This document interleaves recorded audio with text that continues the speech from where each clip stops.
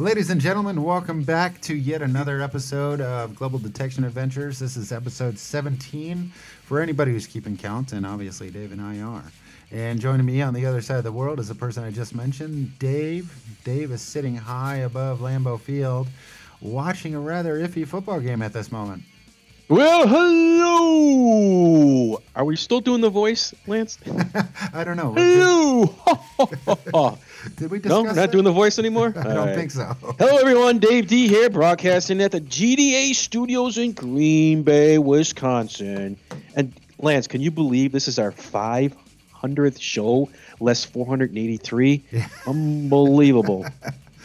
I'm really excited. It's actually watching this thing kind of grow from, if you ever go back and listen to episode number 1, and then the first episode where you and I were actually talking, this is just amazing. It's like I can't even describe the differences. It gets better and better every week. It does. It's practice makes perfect, right? Yeah, it definitely has. This has been. We've been around for almost a year now. Yeah. We have the Facebook group with about over 5,600 members. We got the GDA website. We got Team GDA is really forming because we got Gary from XP. Yeah. Cyrene Kim Price. Yeah. We got Patrick White. Butch Holcomb. Butch Holcomb. And speaking about Butch Holcomb, he's from American Digger magazine. Yeah. Did you hear the good news? No, not at all. Really? No. Wow. What's up? That's weird. I've been out of the loop this week. Butch is going to do a front cover spread and a big article about us in his magazine. Really? Well, he doesn't really know about it yet. He's actually hearing it for the first time right now. So I just want to put that out to him. You think my subliminal message was just a little too subtle there?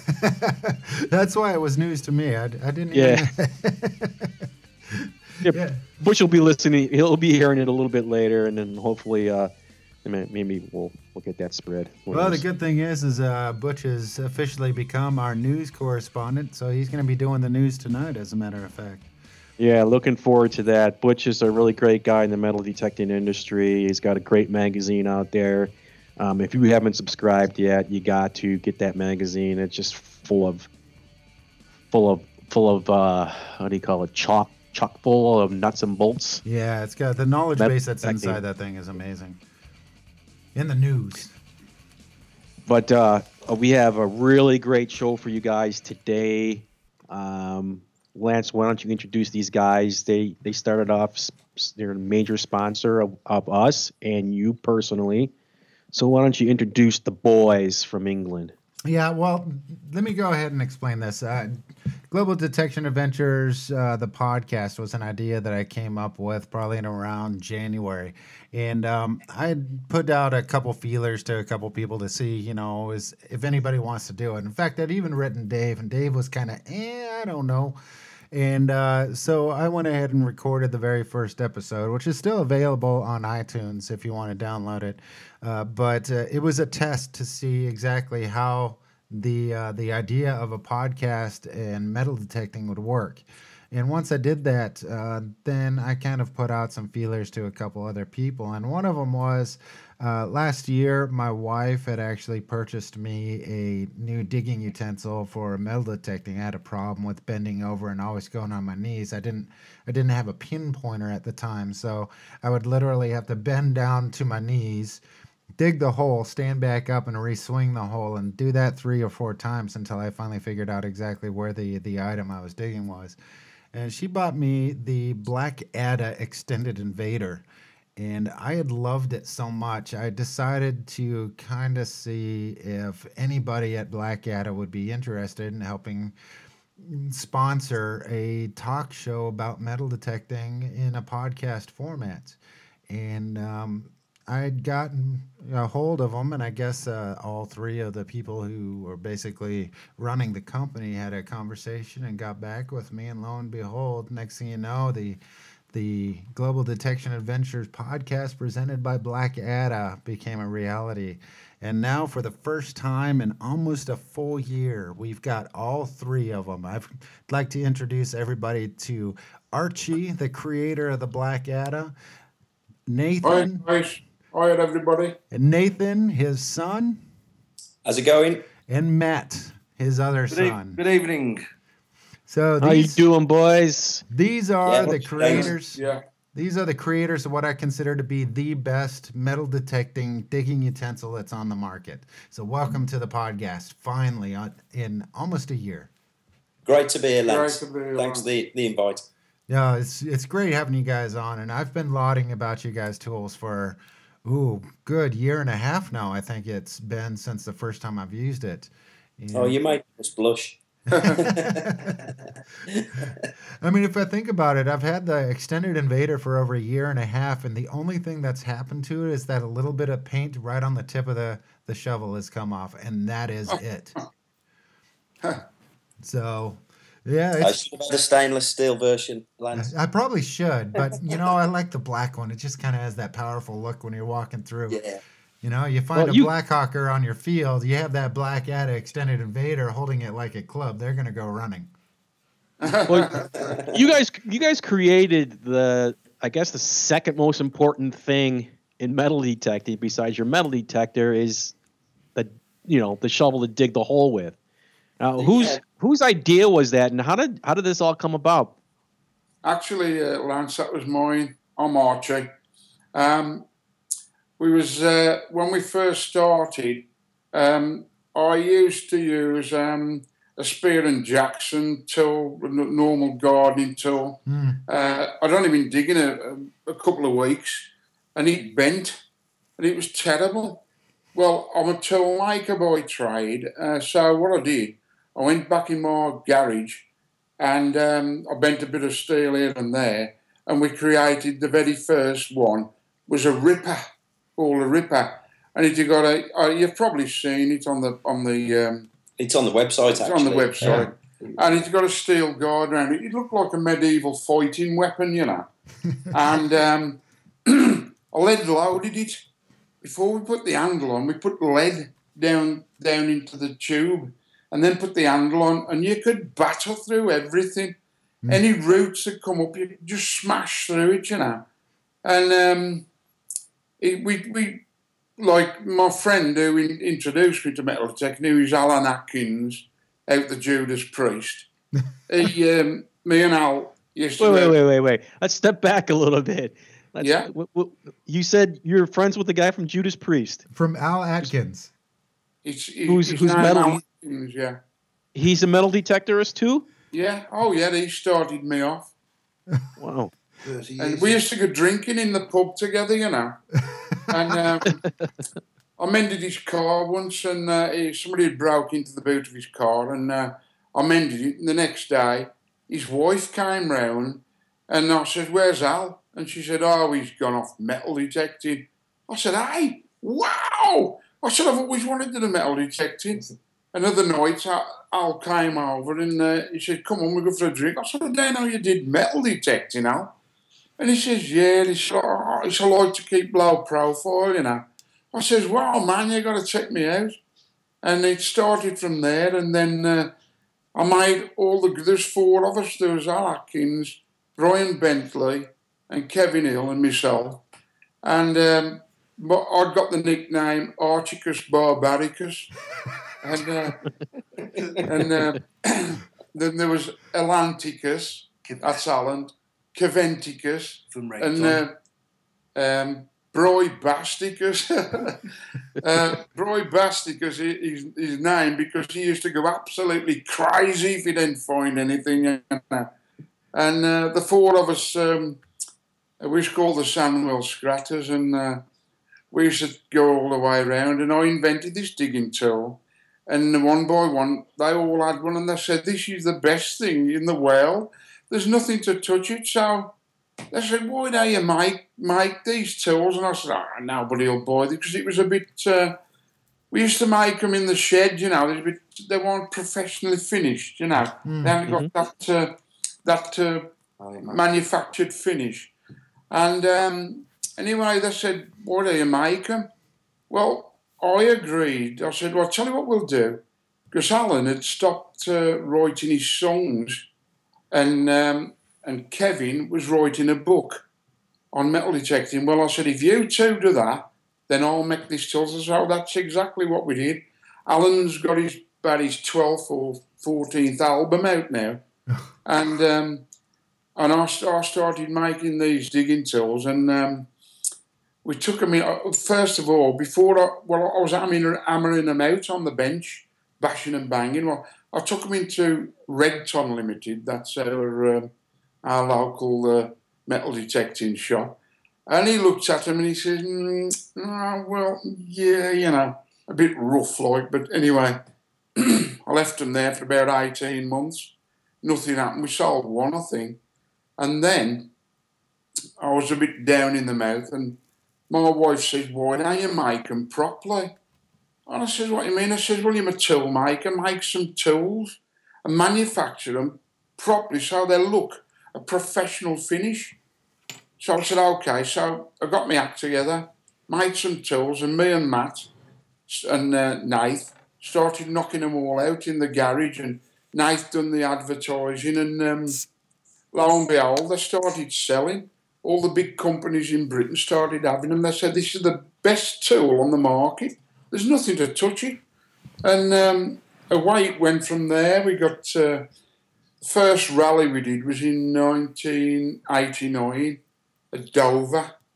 And I took £1,000 in one day. Oh, geez.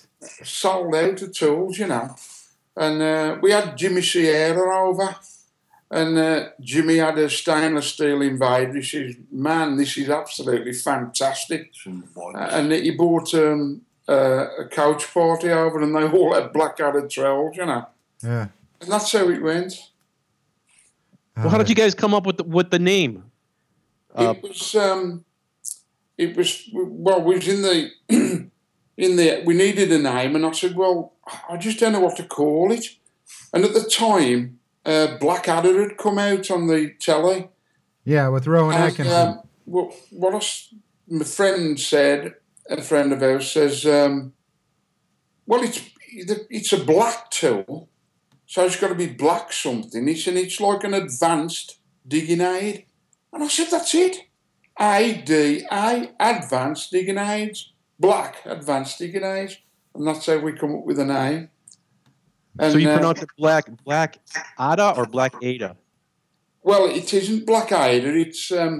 It's Black Advanced Digging Aids. But what happened was, when I went on to the second rally at Dover, I dressed up as a Viking, and it's on our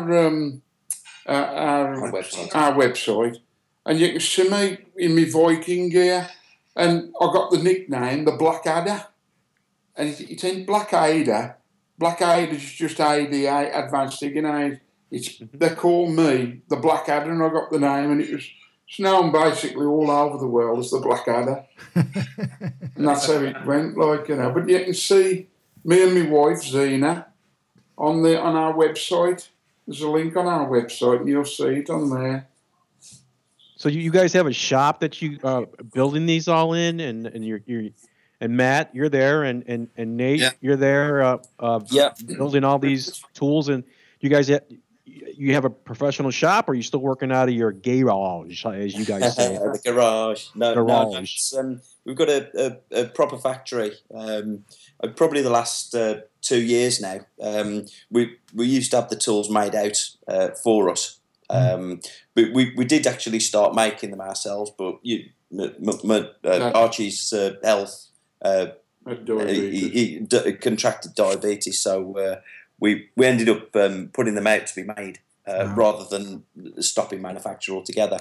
So Matt and myself came on board, and we took the decision to set up a proper manufacturing facility near to where we live in West Brom. So do you guys have employees, or is this just a family business operation? Oh, it's mainly a family business, but we do bring in a sort of casual labour as and when we need them, normally at peak times of the year. Yeah, and exactly, you guys you've been working on everything from sand shovels to hand trowels to just like the one I have, the extended Invader. You guys are constantly trying to advance and push even what you guys have what I thought was perfection, you're trying to advance perfection. Um, I recently, from talking with Nathan over the last, I think it was 8 months, I know something new's coming out, and I thought maybe it'd be the perfect time for you guys to share it and let us know about what's about to come out. Right, what we've got coming through in the next few weeks, it's the Blackadder Gladius. It's a stainless steel shovel. It's about waist height in length, and it's got the new boot saver on there. Been getting a lot of feedback. People are splitting the boots from these XP machines and whatever. They just can't stop digging holes, basically. Yeah. So they're wrecking these like 70 quid boots, and they've asked if we could do something about making a better purchase for the foot to go on as they're kicking, you know, in the dirt and whatever. So we bought the Gladius out with this new boot saver with little grips on top of the foot piece for the the wet weather. And so it's a cracking bit of kit. It's up for on the Search magazine. They're doing a bit of a we've got a piece of editorial going into the Searcher magazine next issue, so you might want to have a look for that. We've had it field tested. Gary from the Searcher magazine has kindly gone out and put it through its paces, and basically can't find fault with it. He says it's an absolutely amazing tool, and it's his weapon of choice now, to quote him. Yeah, definitely. If Gary from Searcher Magazine's been out there digging this thing up, I guarantee he's been putting it through some rigorous abuse. Yeah. So this, guys, is this a full-time gig that you guys are making these shovels? Yeah. It's full on. It's full on. Yeah. So when you're in the shop, does your dad Archie, does he come in there and start, throwing his weight around and blazing? Start yelling at you guys, get to work. Why aren't you on time? I had to come in and crack the whip, you know what I mean? Like, get them going, warm the place up. Biggest argument at the moment. Where's the Christmas do going to be held this year? Yeah. Who's going to pay for Christmas? You started how long ago making these shovels? Like how many years ago? We started. I actually, when I first started metal detecting, was at the latter end of 1981 when I invented the tools, and then I was out of work for 9 years, and I started making them and my friends, and then it run into like 20 and 30 people at a time. And of course, I started charging them at like a fiver and this, that, £5, that is. And I was making quite a few. And then they said, like my wife said, make them professionally. So, as I said before, Al Atkins said to me, you've got to make these, Arch. Then fantastic. So, in 1989, we actually started Blackadder off. As a properly fledged company. So you guys are approaching. You're 3 years away from your 30-year anniversary. It's a big one. Yeah, big one. Yeah, that'll do. Yeah, you're gonna have to. I'm 70 now. You're gonna have to get one of the first shovels, one of the rippers, get it dipped in gold, put it on a plaque, and present it to your dad. Yeah. That's a good. Now, are you guys worldwide as far as selling? How many units go out, like say to the United States, or who's your probably your biggest country as far as units going out? France is probably our biggest country, but I mean we do go all over the world. It does. We're trying our hardest to get into America, but what we find is distribution holds that process up because it costs actually more to post the goods than the goods actually cost themselves. Geez. We need to work on that. But we've sent them all over the world. We need somebody like Kelly Cow to actually tell us what kind of quantities they want, so we can get onto our government. Will help us, you see, to make them, and produce more, manufacture more. But we need to know of somebody like Kelly Cow what kind of quantities they want. So we got some idea, but that's the upshot. It's bulk. We need to ship in bulk to get them to the States. Nobody's getting back to us. Yeah, so I can understand that because the import taxes and the shipping itself. I don't think import taxes would affect you guys because normally your tools are under the 40-pound mark, I believe. Yeah, majority are. Yeah. And so that would kind of bypass any kind of taxes, but it's going to be the shipping because it is a solid built digging utensil or digging accessory. So our shovels out here cost anywhere between a decent one between $75 and $90, and yours are 40 English pounds, which is about $60 American. That's a really good price for the type of shovel you guys are building, the quality that you guys have. I think that's something that we would love to help you get this in the mainstream here in the United States. Any ideas, Lance, how we can help these guys out and bring those shovels to America? Well, the good news is that beginning of 2017, we're going to be opening up the GDA shop online. Isn't that correct, Dave?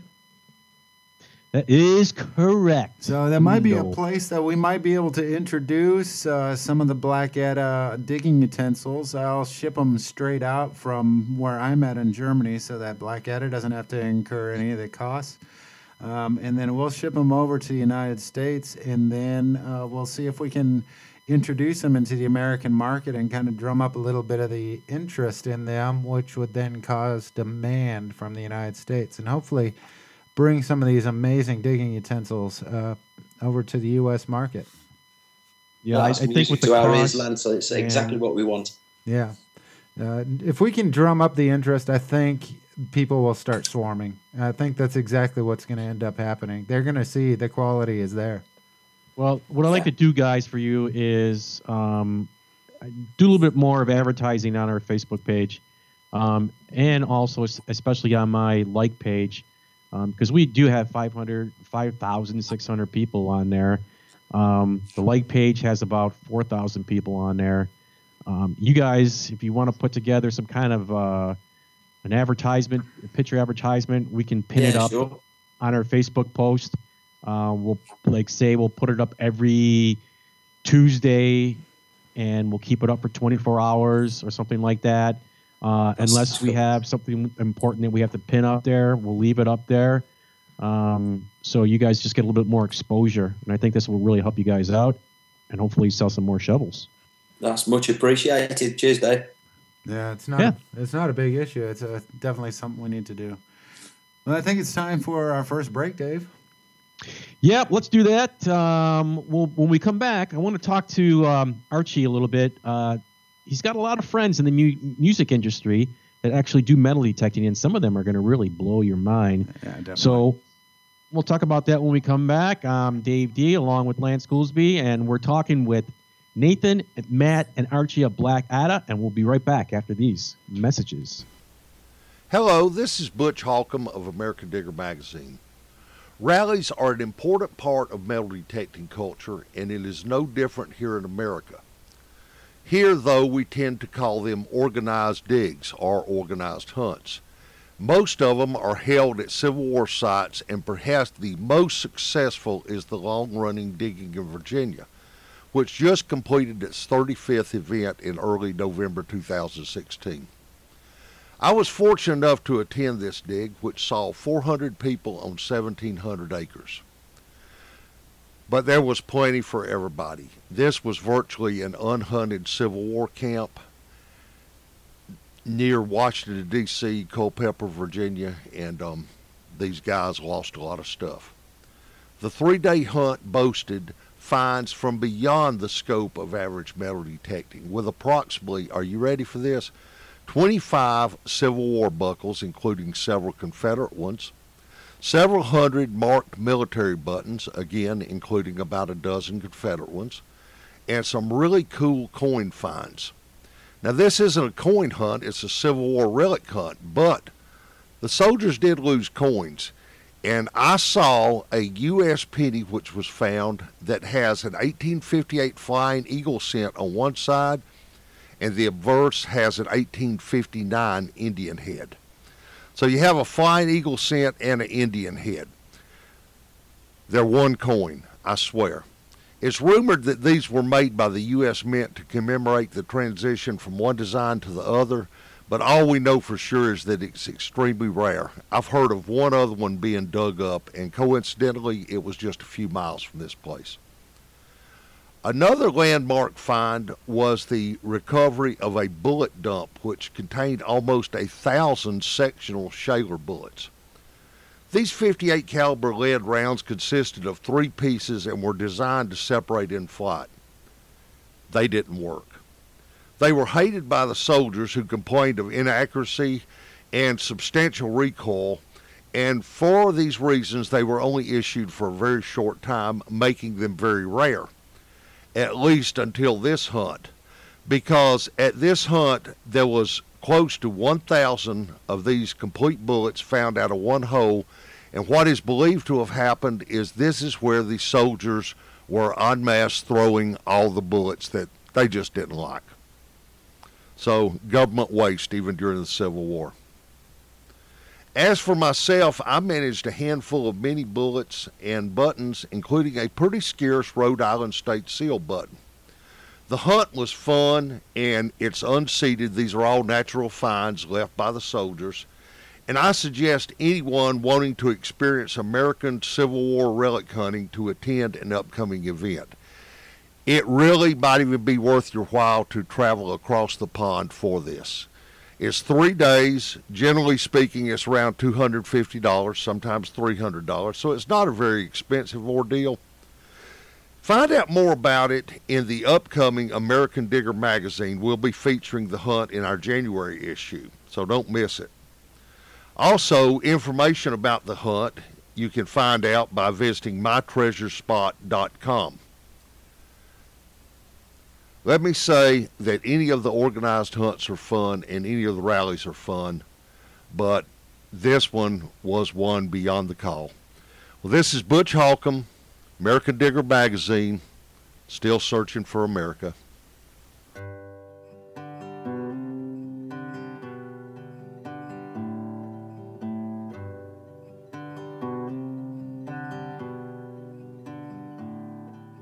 They poured hot lead into the mold, and born a bullet was I. 3 rings and a point grew hard in the cold of a Triune Tennessee night. It was late November, the worst was to come, and I lay with the others of my kind. They longed to be fired, thirsted for blood, but I prayed on that Triune night. Don't make me fly out on that field to kill and then to fall. If I was made for this, I wish I'd not been made at all. On that Triune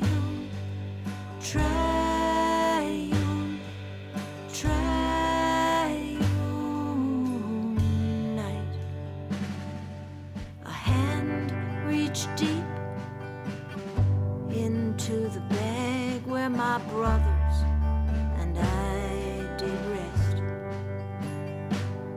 He pulled me out, this gentle lad, saying, yes, this one is the best. Into my side he carved a rose, in the other his sweetheart's name. And I heard his prayers fall softly down while I whispered up the same. Don't make me fly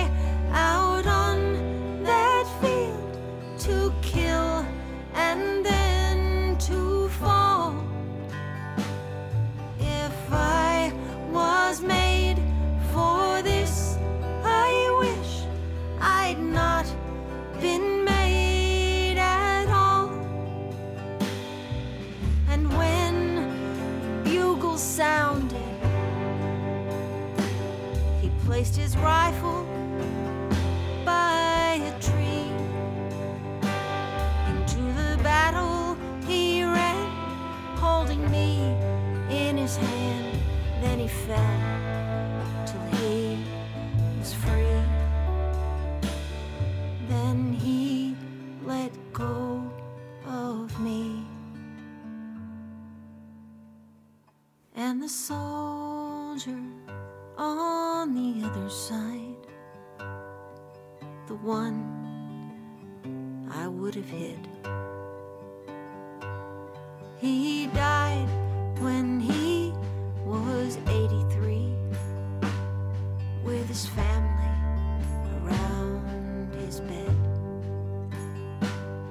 And me, I lie in this soft earth for you one day to find my simple rose and the dear sweet name of the one he left behind on that trial night.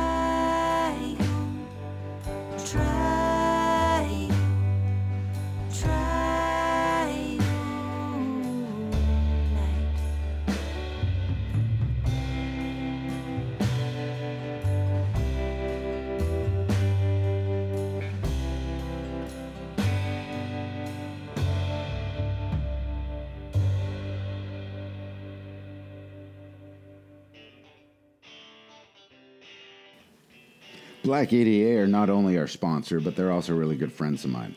So what I'd like you to do is head over to www.blackada.com and see for yourself the wonderful line of advanced digging accessories that they have available on their website. Now, I know what you're thinking. Digging utensils specific for metal detecting are going to be way overpriced. Well, let me burst that bubble, buddy. Each one of their items are extremely affordable, so they could be bought by just about anybody. And there's a reason why they're considered one of the best digging accessories on the planet. Each one of their items has reinforced shafts to really thick welds that can really stand just about any abuse you throw at them. I have the Stingray, and I've been using that on a hard-packed field that has a whole lot of stones in it. And believe me, it's been tearing through all that like they were butter. And that extended invader is one of the greatest things that I have for open fields. There's no need now to bend over and dig a hole, then rescan it with the metal detector. I can dig a hole while standing up, and then scan the hole with my metal detector to see if I've got the object out. It really saves my old knees. So head over to www.blackada.com, and I guarantee you won't be disappointed with the objects that you see on their website. From sand scoops to shovels, everything that they got is some of the best on the planet. That's blackada.com. So as soon as we get done with this podcast, head over there. Don't go over there right now. Go over there as soon as you get done with the podcast. No, seriously, not right now, after the show. All right, we're back. You're listening to the GDA podcast with your hosts, Lance Goolsby and Dave D. We're with Nathan, Matt, and Archie from the Black Ada team. And joining us right now, another metal detectorist from the UK. He has a site called, I guess, Heavy Metal Detecting. Is that right, Gary? That's spot on, yeah. Spot on. All right. We dig to the max and we rock to the max. Hey, Gary Fenn out of the UK, heavy metal detectorist. And Gary, the reason why we got you here, because you're a unique kind of a character. I mean, you incorporate heavy metal music into metal detecting. I only know one other person that does that in the United States. And actually, she's a friend of yours, Kimmy Price. But how did you get involved in, well, metal detecting, first of all, and then incorporating the heavy metal music? Yeah. Oh, dead simple. YouTube videos. My sort of interest in history was, goes back years, and it's something that's always sort of caught my eye, metal detecting, but I've never sort of thought, well, should I go for it? And then you see that little JPEG on YouTube. Someone's found something interesting, some historical artifact. In this case, it was sort of World War II stuff, and I thought, wow, look what they're finding. Let's look into it. So click on the video, and you get sucked in and go from there. Wow, they're finding World War II stuff and blah blah blah, and you think, yeah, I fancy a bit of that. I could try that. What's going to be on offer to me in my area, and you go from there. Yeah, and how exactly did heavy metal music kind of get incorporated into your videos? Yeah, because a lot of people, I mean, I can see the relation between metal, we're metal detectors. But is that exactly what it was for you? Is kind of a play on the word for metal from metal detecting? Yeah, well, it was kind of a way of killing two birds with one stone. Really, I fancy making videos, and I thought, well, what should I do? Metal detector videos, or music videos, or guitar videos, or whatever. So I just thought, well, why not just throw them all into one bag and mix it up, and see if anyone sort of channels into it and likes it. So it was just a way of incorporating a lot. So it gives me a good scope. I can throw this in and throw that in and change this and change that. I can definitely see how how a good idea. So I can definitely see how you and Kimmy get along. She has the exact same kind of mentality. She loves her rock and roll music and her metal detecting, and just figured out a way to kind of incorporate all of it together.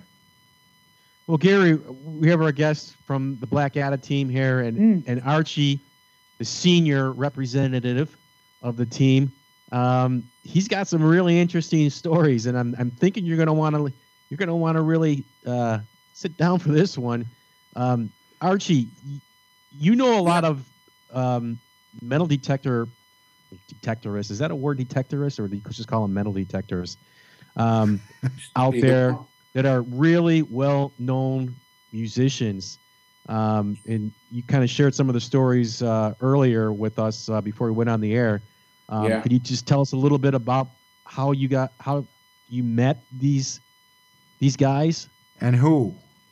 Well, how it started was I'd been out of work a long time, and we had. I used to mend the cars, welding, spraying on cars, and my best friend is Alan Atkins out of the Judas Priest. He formed the Judas Priest heavy metal rock band, and he brought his car around one day, and somebody tried to get in the boot of his car, and he left it with me, and I mended the boot, sprayed it and everything. And the next day, his wife came round to collect it, and I said, "Oh, where is he? Where's Alan?" And they said, "He's gone out metal detecting."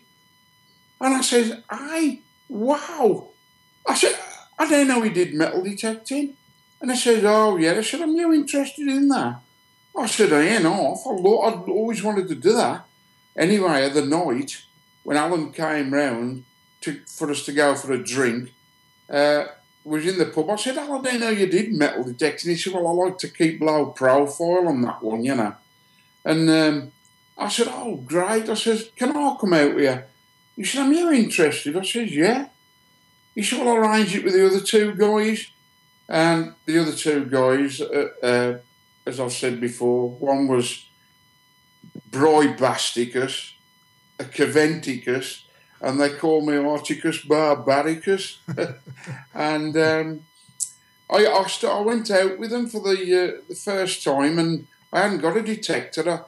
And then I got hooked on it, and I says, "I've got to get me a detector." Well, Broibasticus got me a cheap C-scope 770D.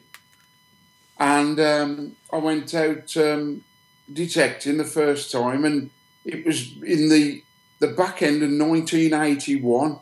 It was around about November. It was really frosty and cold. I bought a cheap digging tool from one of our companies over here, Spear and Jackson. I don't know whether you've heard of them.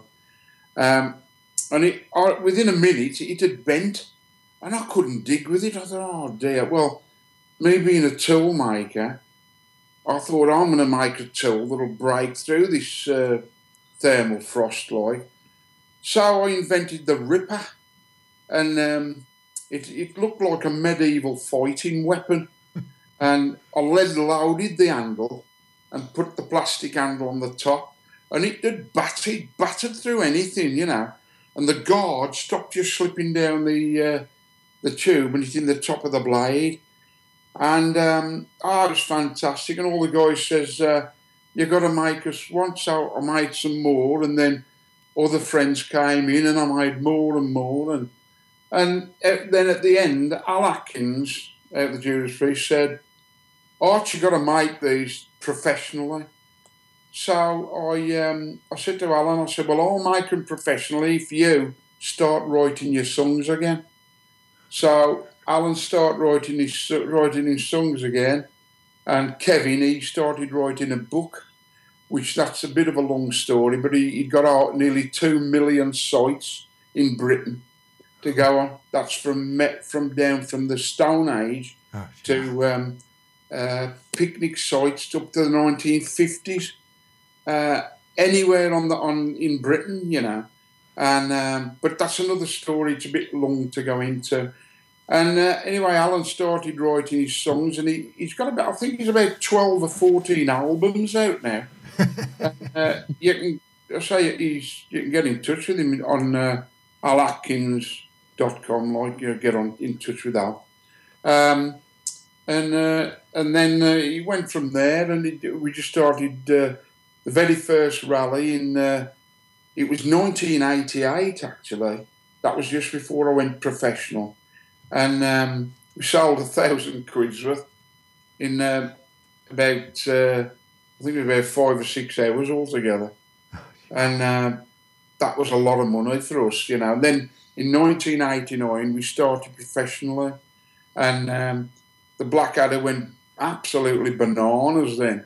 They came in from Germany, Holland, Sweden, Denmark, and United States, and buying them. Jimmy Sierra bought a coach trip over from the States, and he went mad about it, Jimmy.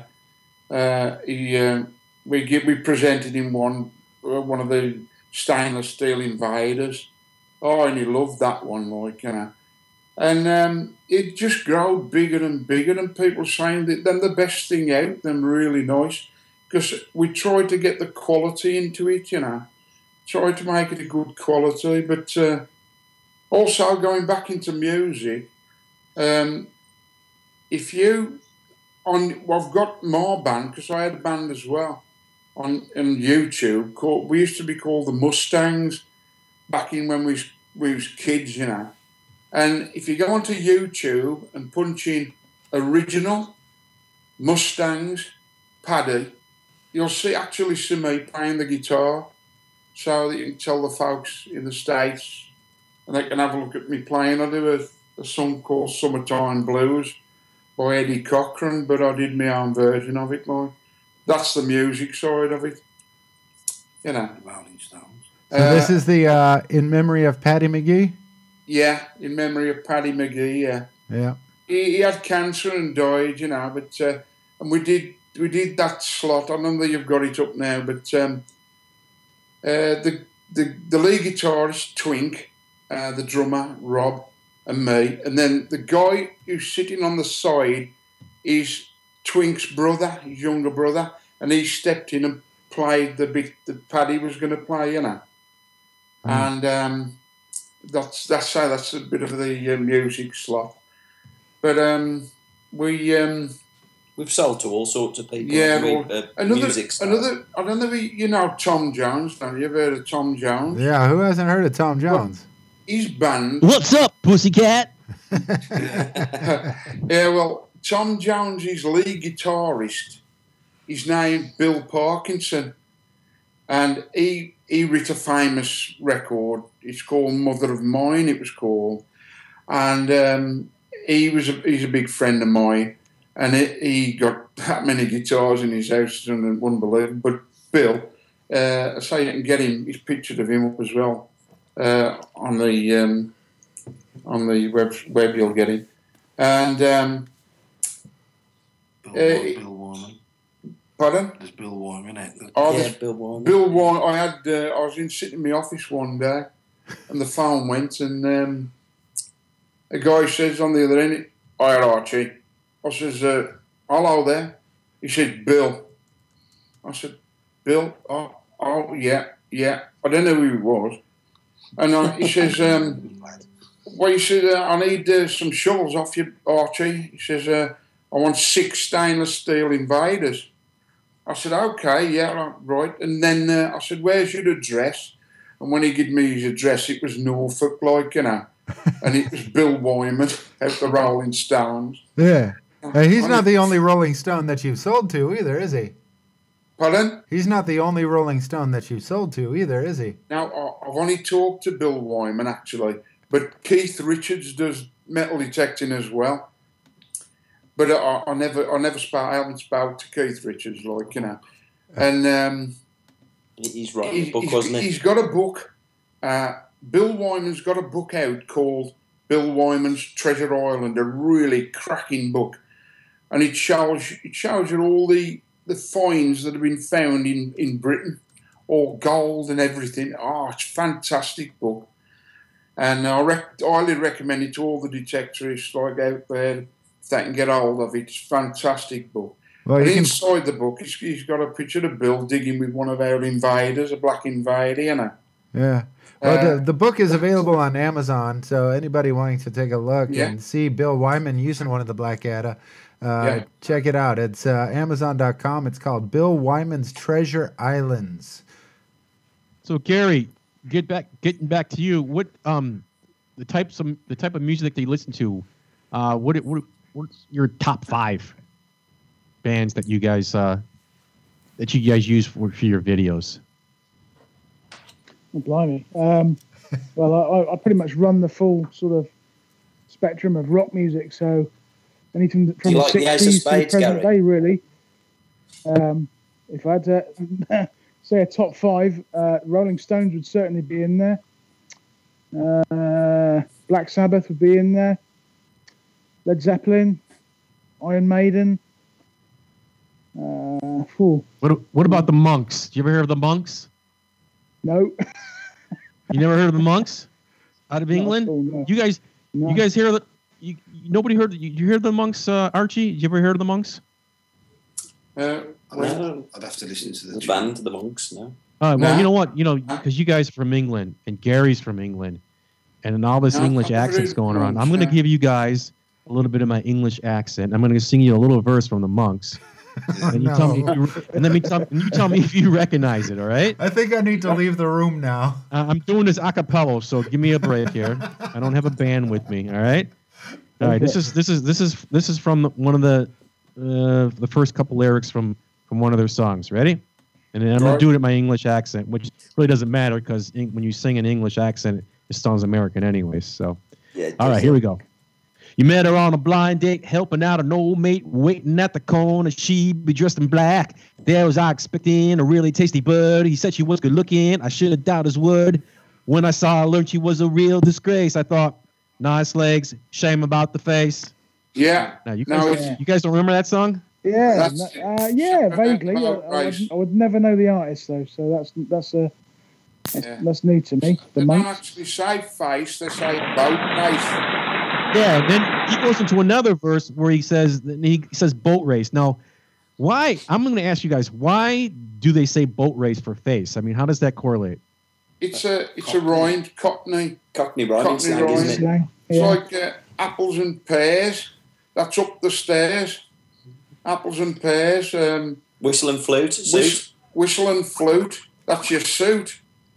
Yeah. Because that's what he says. In the next verse, he'll say, nice legs, shame about the boat race. And I never understood why boat race, If he boat race, ugly face.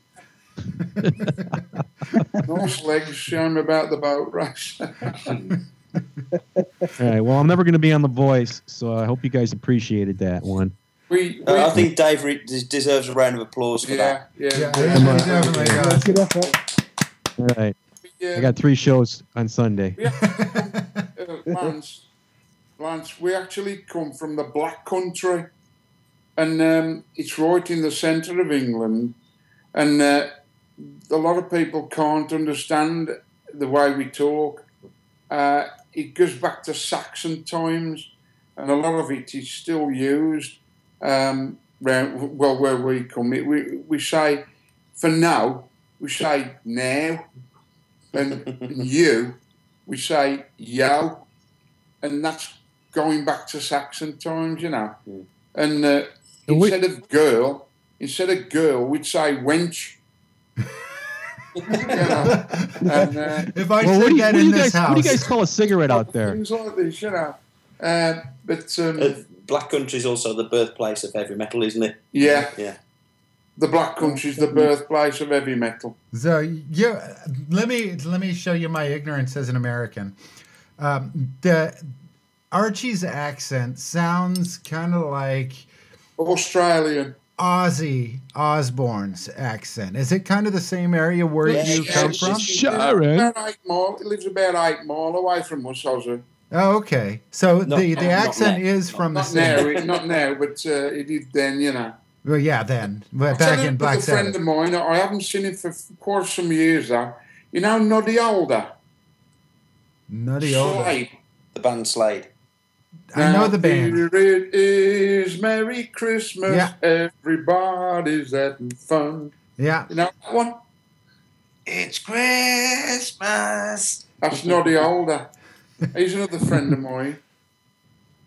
Yeah, I definitely know those ones. I know the songs. I definitely do know them. And so Gary, the Move. You remember the Move? Go ahead. Get the fire brigade, get the fire brigade. The place is really starting to burn. I'm just sitting watching flowers in the rain, watching the power of the rain, making the garden grow. That's the Move. Well, this has definitely become a very musical episode. Gary, don't you think like me and Archie could just be like singing one of your videos? No. You know, when your metal detecting videos, me and Archie just get together and we'll do a little tune for you. Dave, he wants to get people watching his videos. A Bitcoin. Something like that. No? Well, Dave, yeah. I mean, it's you know. He's trying to gain watchers. Yeah, go well, I think. I'm sure if he wanted you to sing, that would be the point when he wants to lose watchers. It's like my YouTube watchers, what, 214, 213, 212. It's going down. It's supposed to go up. So, Gary, you're using like major labels and your metal detect. How in England can you guys get away with using titles and tracks and stuff for your videos? And here in the United States, we try to do that. They'll just say we can't post your video on YouTube. But over there, you guys can do it. I don't understand that.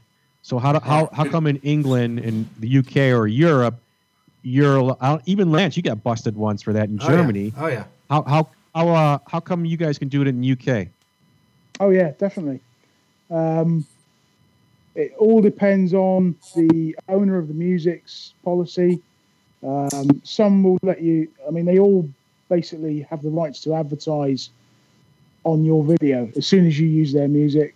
Some will do that and let you use the music. Some will simply block you and not let you use the music. So you have to sort of try and check what's available to you before you sort of put the artist in. It really is a hit and miss affair, but there are ways of getting around it. You can use live tracks which are not protected by copyright, etc., etc. So you've got to just play around with it really, and until you get something that goes through the system and becomes usable. But I do try and tend to check what I use first, and if it can be played, you know, I put it on there basically. Obviously, I can't make any money from any of my videos because they do have copyrighted material. So yeah, you know, I'm limited to what I can do with it. But you know, it's just fun for me. So yeah, I mean, so Gary, that's how we go. Like, go ahead, Lance. No, that's exactly what I was trying to say. Because I had a issue. I did a local video, a music video, I guess you could say it, for a paintball team that was here in the town where I live, Schweinfurt, and it was split up into two videos. One of the songs had I can't remember what the band was on that first one, but that one got hit, and by the copyright owner. And once that happened, I wrote, it was Disturbed was the owner of the second song. And once that happened, I then sent an email with a connection to the video to the copyright owner, and I got the okay to continue using it. And like you, I can't monetize it. I don't make any kind of money off of it, but it's fun to actually be able to do that. No. But Yeah, definitely. Yeah, I mean, I've never actually gone down that road of emailing an owner. I've simply checked whether it can be used via YouTube's tools, which you can do. And if nothing gets picked up, and they simply recognise it and say you're using it, it will be advertised. You know, the owners will advertise. Then that's fine. I'll use it then. That's not a problem. Yeah. But some obviously are a bit more strict, and they will just cut you dead, saying no, your video's muted. Then you have to go back to the drawing board and think of a way around it. So, you know, it is a bit of a minefield. I think it's kind of funny how this video, this episode today, I guess this is going to be called the episode of Rock Stars, because we're going to be taking another break here in a second, and but I guess we're going to be bringing in one of Gary's greatest friends. Siren Kimmy is coming on with her segment, and we're going to go ahead and cut there, and then we're going to be bringing on yet another guest to today's show. What a plethora of entertainment and GDA. This is the beginning of the GDA roundtable discussion, I guess. Wow. All right. Well, let's go take that break. Right now, we're listening to the GDA podcast with Lance and Dave. So far, we have the Black Ada team from the UK, Nathan, Matt, and Archie. And we're also here with Heavy Metal Detecting with Gary Fenn. And when we come back, we're going to be visiting with Sean Woods. Yep. And he's got another new interesting product. We'll see when we come back, but It's got to do with metal detecting. That's all I know, right? Yep. All right. We'll be right back after this. Well, this is one rock and rolling episode of the podcast. I'm going to go ahead and take this time in this commercial break to go ahead and remind you to head on over to our website. That's www.global-detecting.com. You'll be able to find all our podcast information about Dave and I, plus links to our videos. Be sure to check out our videos on YouTube as well. Mine are under Detecting Bavaria with Lance and XP Deus, and you can find Dave by doing a search on YouTube for V3 Eye Sweeper. Also, make sure that you head over to XP Metal Detectors and check out their website at xpmetaldetectors.com. And if you have an XP Deus, make sure that you check out their classroom where you can learn how to use the unbelievable features that the XP Deus has. That website is www.xp-detectors.co.uk. So make sure you go over there and check them out. I guarantee you will not be sorry. So I'm done talking for now, at least on this commercial, so let's get back to the show.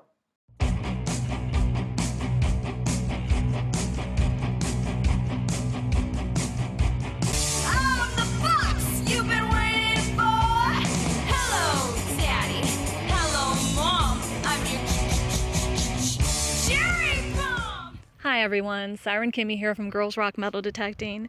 Before I get started, I want to send a shout out to all the men and women who are serving and have served in the armed forces. Thank you so much for all that you do, and I hope you had an amazing Veterans Day. Now, this segment, I want to talk about something that I find terrifying. I find so scary, and I think I finally realized why that is, and I think I may have conquered this fear this weekend, and that is door knocking for permissions. Yes, I know we all love this so much. I'm not sure what it is about approaching somebody's house, asking them to detect their property that is so scary. I know I'm a bit of an introvert, this is no secret, and it's really not that aspect of it. I can talk to people. I'm not one of those that have to hide out in my house and I can't come out and I can't socialize. I'm a social person. But at the same time, there is just something about knocking on somebody's door, and it's not a fear of rejection, because I'm a grown adult and I have been told no enough times in my life, believe me. So I'm not afraid of the rejection, other than the fact that, you know, if it's a property I really, really want to detect, I don't want them to say no, of course, but there's just something about, I don't know, being up in somebody's personal space, being an annoyance. And I can kind of take this back, I guess, to one of the very first jobs I ever had, and the only job I was ever fired from. It was telemarketing, selling magazines. Yes. I remember this was back before the days of the do not call list, and when I would be at home, somebody would call while I'm trying to watch a movie or hang out with friends and try to sell something. It would be so annoying, and that was like, I don't even know why I took the job, because I really did feel it was such an annoying thing. But needless to say, I was fired from this position because my productivity was so low, because instead of calling people to sell magazines, I was calling my friends and talking to my friends instead. So that did not work out for me. And again, it was more an idea that I was intruding. And that's kind of how I feel about door knocking. That when I'm walking up to somebody's house, they may be eating dinner or watching a movie or spending time with family, or maybe they're on the phone, I don't know. But I'm intruding in their world. I'm on their property, I'm in their space, and I have no right to be there. So I kind of had to approach this with an idea of, I'm not selling them a Hoover. I'm not asking them to give money for band candy. I'm there just asking if I can metal detect their property and share my passion with them. And that's how I kind of tried to approach it. So I went to the first door and I knocked on the door, and a nice lady answered, and I simply said, "Hello, my name is Kimmy. I am a hobby metal detectorist, and I look for old buttons and buckles and things from the past, and I was wondering if you would be so kind as to allow me to metal detect your property." And you know what she said? She said yes. Amazing how it works, right? So the more I got to doing this, I asked 6 people this weekend, and of those 6 people, 4 said yes. None of them were angry. None of them shut the door in my face. None of them hollered at me. Everybody was nice. Even the people that declined me. And the 2 that declined me were because the property did not belong to them and they didn't feel comfortable giving me permission to detect. So, look at the odds there. 4 out of 6 people said yes. I have 4 new permissions that I wouldn't have had if I didn't go up and knock on the door. And in the process, I had some of the best conversations. When you talk about your passion shines through, and it's hard for other people not to get excited with you. I had some of the best conversations talking about history, about the property. There are people that didn't realize that their property was in a Civil War area. I mean, we got to talk about history, and we got to talk about the things that I find. It opened up an awesome dialogue, and it was a great experience, and I killed my fear. I am no longer afraid to knock on doors. And I think it really was the initial steps of just going up and doing it. And sometimes you just got to step outside of your comfort zone and do it. And I think that holds true for lots of things, not just knocking on doors, whatever your fear might be. The biggest thing about the fear is the fear itself, you know, not to be corny, but it's true. Because once you get over it, again, I'm still standing here, I'm good. And I knocked on doors and I got 4 more permissions. So it's kind of an amazing thing, really. So don't be afraid to do it, you guys. Just get out there and try it. What do you got to lose? So until next time, be sure to check out Girls Rock Metal Detecting. Check out the YouTube channel, because of course this next week is going to be the Thanks Digging special, where you get to see some of the awesome things that I dug up on these new permissions. So get on over to YouTube and like and subscribe. Get over to my Facebook page, like that as well. And if you haven't, please, please, please check out my blog. You can see tons of rambling, such as you're hearing here, and interact with me on some of the topics that I think are interesting, or just that I feel I need to vent about. So get on over there and check it out. And until next time, everybody, don't forget, rock metal detecting. All right, so that was Kimmy Price, and a couple other commercials snuck in there. And but right now, I want to go ahead and let everybody know, if you've watched any of my videos, you've seen me a couple times using an application on my iPhone called Miner's Mark. Miner's Mark is an app that was originally intended for gold miners and gold prospectors. And slightly with a little bit of my help, we were able to bring it into the metal detecting community and make it an app that is what I believe is a must-have for anybody who relic hunts, because I've been using this app now for a good 8 months, I believe it is. And I've been able to use this app plotting where my finds are. Basically, let's go back about 3 months. I found during the course of about 2 hunts, I found 6 or 8 coins, and plotting them with the Miner's Mark, I was able to figure out that it started looking like, once I plotted those coordinates onto my Google Earth, that it looked like they were pretty much coming on a straight line. That got me believing that there was a road in this area or a horse path or something. That made me decide to go ahead and look for historic maps for the area, and lo and behold, I found and discovered a forgotten horse path that used to run out of a town. And so we brought in the creator, the owner of the company. It's a small company who created this app. The app, again, is called Miner's Mark, available on Google and the iTunes store, and hopefully really soon on Amazon for anybody who uses the Android devices. So I'd like to go ahead and introduce Sean Woods into our round circle of multiple people tonight. Welcome, Sean. Thank you. Glad to be here. Yeah, so the Miner's Mark, it was originally, you are a gold hunter, or you're a gold miner, correct? Yes. And so what exactly was the original intention for the Miner's Mark app? Well, when I first dreamed this up, which was about a year and a half ago, my thought process was around, what tool do I not have when I'm out gold mining? And, in the world of technology we're in, it just dawned on me, hey, I've got a phone in my pocket all the time, and it has some pretty nifty features to it. So my initial concept was be able to mark those locations that you maybe want to come back to. My thoughts were around, I've seen more places that were interesting to me that I've never gone back to than I'll ever remember. Mm-hmm. So that kind of started the base concept of the application, is using the GPS on the phone to mark a location and wrap some information around that, like notes and detailed notes and photographs, and be able to mark that via your GPS coordinates on a map. So you could go back to it.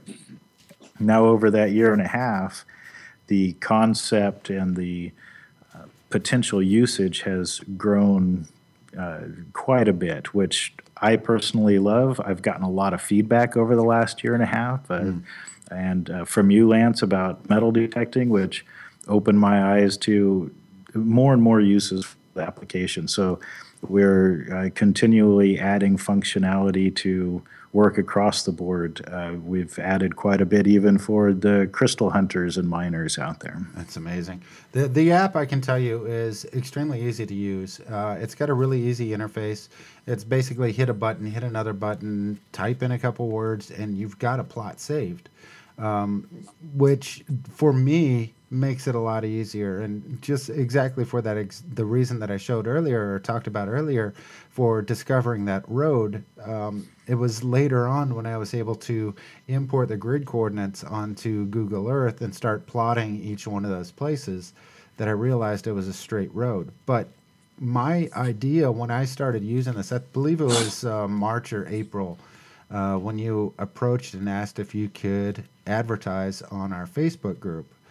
And I saw it and I started looking at the app itself, and I became completely interested in it because you had planned it for the prospectors. You had asked me, you got some prospectors and people in Australia who gold prospect as well. Would you, allow me to advertise this? And I was like, yeah, absolutely. And then when I started reading on what it could do, I started seeing applications that we could use as far as metal detectors as well. You were gracious enough to let me beta test it, and I shared in a couple videos how easy it was to plot locations. And even from that point, the most recent one that I've used, it's a simple, easy interface, and I'm surprised that nobody's actually really thought of something like this before. Now, I'm hoping that this kind of exposure will help you guys be able to reach more people, and I hope that metal detectors out there will, especially the relic hunters. I think mostly for the relic hunters, it's going to really definitely help them out, because you'll be able to plot locations and figure out where the high congestion of relics are, and then figure out where you want to metal detect from that point and what possibly had happened at that point. Yeah, and I'm glad you bring that up, Lance. That it's a simple and easy to use interface. Um, I've looked at similar apps for like fishing and those sorts of things just to get a comparison, and all of those are very network connectivity requirement heavy, and lots of things going on. The idea for us was, I want this to be a tool in your arsenal, not a fluffy app with lots of stuff you really maybe not care about when you're out in the field. So we've kept it simplified. Again, we want it to be a tool, and a tool needs to be easy to use and make sense. So, Yeah, exactly. So I appreciate you bringing that up. Yeah. So, Sean, I got a question for you. This is Dave. Yep. Now, you got a couple versions to this app, and you could explain the difference in the different apps, the different versions, and also, do you use it off your phone? So, do you need a signal for the app to work? Yeah, so I'll answer the signal question first. The only signal you need is GPS. The app will function way out in the backcountry somewhere with absolutely no cellular or Wi-Fi type connectivity. Your phone will get GPS independent of those. On occasion, if you're somewhat shielded from a sky view, so a heavily wooded area, it may take a few minutes longer. But we did include an accuracy meter when you're saving a site, so it will show as the accuracy gets better and better. It will show that, so that you can give it a few minutes if need be to pinpoint your location. So yeah, absolutely. Out anywhere, it will work. I've even tested it in a plane at 35,000 feet. And it's not really happy about getting GPS at 500 miles an hour, but it will do it. Yeah, you got to test it everywhere, right? So what about the different versions that you have for this? Yeah, there's the basic version of Miner's Mark is free, and really, sorry, I have an alarm on my phone that decided now is the time to go off. Oh, I thought that was background music for the app. I thought we were getting, I thought this is the time when we go into yoga pose, crouching dog. Right. It's the Mustangs playing in the background. Yeah, right, Archie? Right. So anyway, the versions, the core version of it, which fully functions as you would expect, is free. The limitation there is there's ads, and I'll be honest, the ads are mostly to annoy you to pay a few bucks to take the ads away.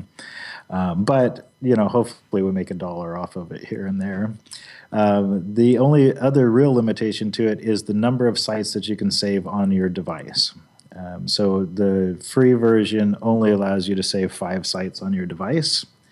The Pro version allows you 10 versions on your device. I'm sorry, the full version allows only 10 sites saved on the device. And then the Pro version allows 20 sites on the device, but also unlocks other features such as multiple geo points on a site. So that's really useful when you want to start shading off an area on your map or tracking an old horse trail.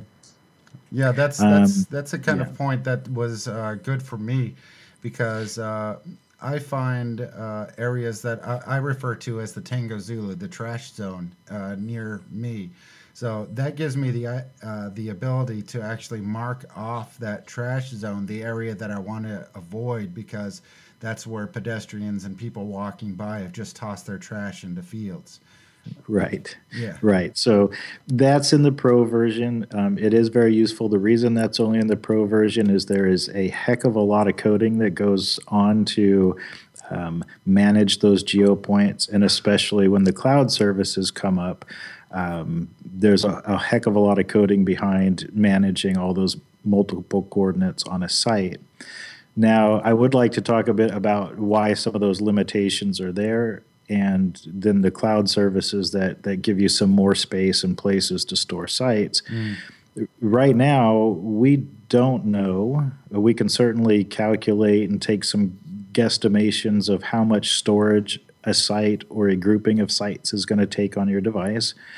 Also, up in the cloud, so a site saved up there, we can guess at how much it's going to take data-wise, storage-wise, those sorts of things. And there, especially as the cloud services are concerned, there are costs to providing that service. So we are working as now the app is out, and we'll get the cloud services up in a couple of weeks, understanding what those storage requirements are going to be, and what the cost is on the back end for the storage or the cloud services. What we have vision, we have dreams of where this app will go. We're going to be working toward offline maps, for instance, so that even if you do not have cellular service, you can still download maps for the area you're in, which again requires more space and more data transfer and all those things. Yeah. One thing we will do, I want to have a viable company. I'd rather work for myself than where I work now. But we're not greedy. We're not out to dig into every miner or metal detector's pocket. So as we go forward and we see what those requirements are, we may very well be raising those levels as we go. And we will not raise the price of the app or the price of the monthly subscription for cloud services. We'll just simply expand what you get for that dollar. I want very much for all of our users, if they're spending some money with us, which we'll appreciate greatly, but I want you to feel every time you use the app that this is worth every penny I've spent. That's fantastic. Now, the great thing about the cloud, I know personally from talking with you prior, the good thing about the cloud is that you guys will be introducing something hopefully pretty soon where all the sites that you have then marked are going to be able to then be downloaded onto a website on their laptop and they will, or computer, and then be able to see each one of their plugged marks directly on top of a map? Yes, we're working toward the web service as well. So you will be able to go to our website, log in with the same credentials that you log into the app with, and you'll have access to all your sites and the maps, and be able to make a lot of decisions about pushing things back to your device, etc. That will all be coming. Again, keeping in mind we're a very small company. There's 3 of us. We have day jobs. We're doing our best to push out all these features. And that's where we really do need, support of all the communities, whether it's gold mining or metal detecting. If you guys support us, we're going to support you guys on additional features. And that includes your guys' feedback. Like we talked about at the beginning here, Lance, you provided feedback to us on how this would benefit you and the metal detecting community. And we've implemented some of those things, and we'll continue to. We really want that feedback.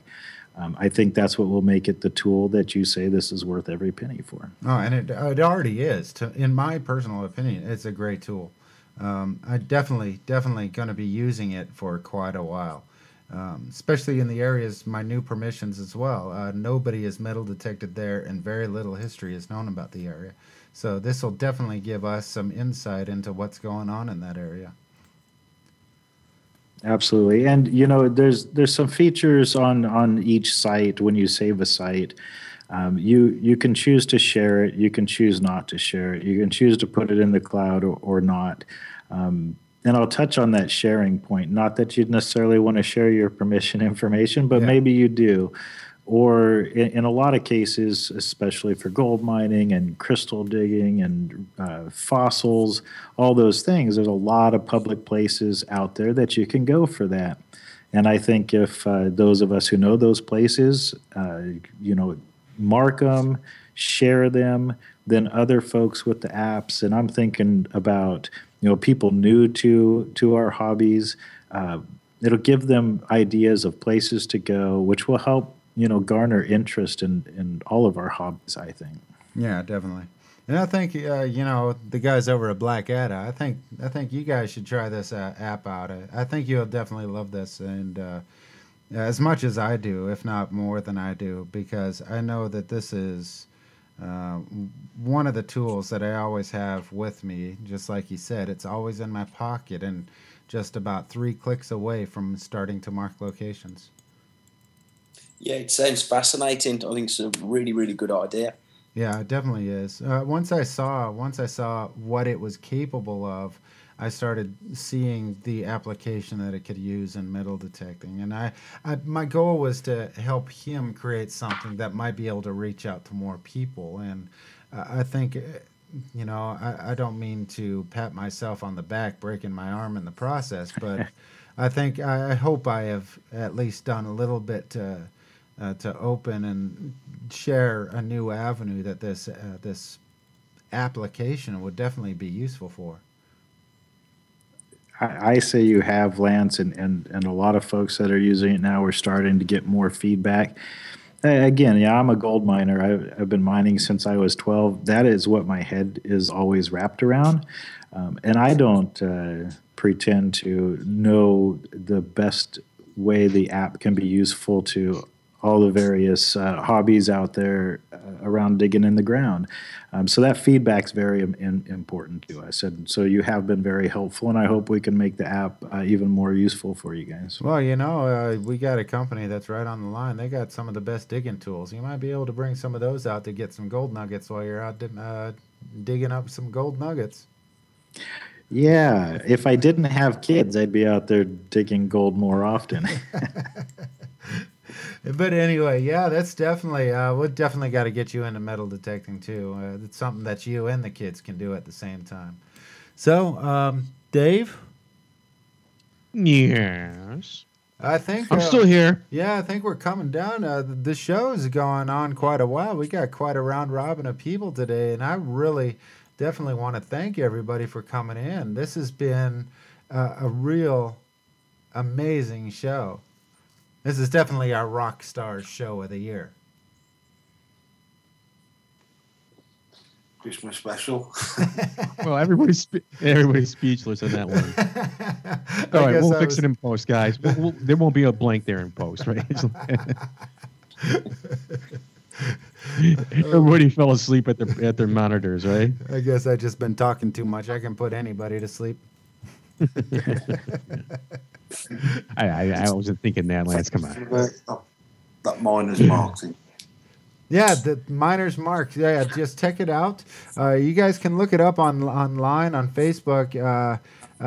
They got a site on Facebook. It's Miner's Mark, correct? Correct. Yeah, and the URL is basically www.facebook.com/minersmark, and that will get you to our page. There you go. Definitely check the guys out, or just go on to iTunes, type in Miner's Mark in the app section, and the same thing on Google Play, and you guys will definitely find it. It's definitely worth every penny that they're asking for, and they're not asking a lot of money. It's all right. Well worth it. Go ahead. Yep. All right. Well, before we take off, let's just go and go around the table, and we'll start off with last man up. We'll start with Gary. Gary, you have anything that you want to promote, or a site that you want us to promote to, or we can find you and your videos? Yeah, definitely. Just put out a brand new video on heavy metal detecting on YouTube. Fantastic. The star of the video is actually my dog. He's got a couple of little segments in there, and he kind of steals the show. So that's worth seeing. And just keep rocking and checking out the videos. I usually put out one a fortnight, something like that. And so that's going to be at youtube.com and just type in heavy metal detecting, correct? Yeah, you can't really miss it. Yeah. All right, Sean, how about you? Anything before we leave? No, I just again extend some appreciation for you guys having me on and Lance beta testing and giving us a lot of feedback. And certainly come visit us on Facebook, give us a like and a follow, and we'll keep everybody updated there on what we're working on. Yeah, definitely. Make sure you keep putting some posts on our Facebook page and get some people coming out to you. Sounds good. Appreciated. Yeah, and then we'll go across the pond from me, and I guess actually from Dave as well, over to Black Ad. What you guys got coming up? So we got the Searcher magazine with the Blackadder Gladius with the new boot safe feature. Yeah. Really looking forward to a bit like the XP rally next year. Yeah, all the rally season kicking off next year. Really excited about that. Yeah, that's a good point. Generally, just check out our website. It's blackada.com. You can have a look at the new Gladius there. You can buy it. Read up on Searcher review, the field test there. And, just check it out. It's a really good product. Yeah, definitely. So the thing is that you guys have actually done 4 really big rallies this year, and hopefully, with luck, I'm going to keep my fingers crossed. I think Dave and I are going to be traveling over to your neck of the woods and hitting a couple ourselves next year if everything works out right. Compton was good. The Compton rally. Yeah. Down by Plymouth, they're finding some really nice gold coins down there. Oh, wow. The ones with it's got a face on the front, but there was more of a stamp on the back. Wow. Really old stuff. I mean, the photos are out there on YouTube. I've had my photo taken with one of the Mine Lab guys. He was more than over the moon with that weekend. That was straight into Compton, that rally. Yeah. It was really good. 3 months ago. Yeah, really definitely remind me about that one. I'll see if I can get out there and we'll represent the whole team. We'll represent Black Ada and XP detectors out there, and hopefully I can get my I want to say sidekick, but I guess he's the larger voice of the group. Who's that? Definitely interesting. Who's he talking about? Hey, Lance, I was going to ask you. What about you? What do you have to promote? I see you got a new video out. I got a new video out. I got nothing else really to promote. All right. Well, next week, our next show, I'm going to do my review on the Draper shovel hook, an invention by Stephen Padley. Yeah, Stephen Padley. And you can see he advertises on our post an advertisement on our the Global Detection Adventure Facebook page. You'll see that all the time, and I'm going to do my review on that in a couple weeks. Yeah, definitely. Yeah, I definitely will talk about that as well because I've been using one myself, and we'll definitely talk about that. I'm not going to give any clues away right now. All right, well, that's going to do it for today, for our show today. I want to thank all our guests. I want to thank Sean Woods from Miner's Mark and Gary Fenn from Heavy Metal Detecting, and keep rocking, brother. And the Black Ada team, Dad Archie, and the younger son Matt, and the oldest Nathan. And appreciate everybody, all you guys coming on to the show and talking about your endeavors, and really appreciate it. It was a great show. Also want to thank our newscast from Butch Holcomb. Yeah. And our special report from Kimmy Price and Lance. Well, I want to thank Black Ada for taking the time and believing in this podcast. Hopefully, we can help you guys keep reaching out and reaching more people. You've really helped us out, and we really want to kind of repay the same thing for you guys. You It's guys, appreciated, Lance, and thanks for the invite. We really appreciate it. we're definitely going to have you guys back on real soon. Will do, definitely. All right. Cheers. All the best. All right. And for everybody else, Sean, thank you very much for coming. Gary, rock on, like you said. Rock on, Tommy. All right. We'll see you guys in 2 weeks, hopefully, with a very special announcement for the guest coming up, hopefully within the next week. So stay tuned on Facebook. Until then, let's dig it up, y'all. Bye. This has been a production of the GDA Podcast Network.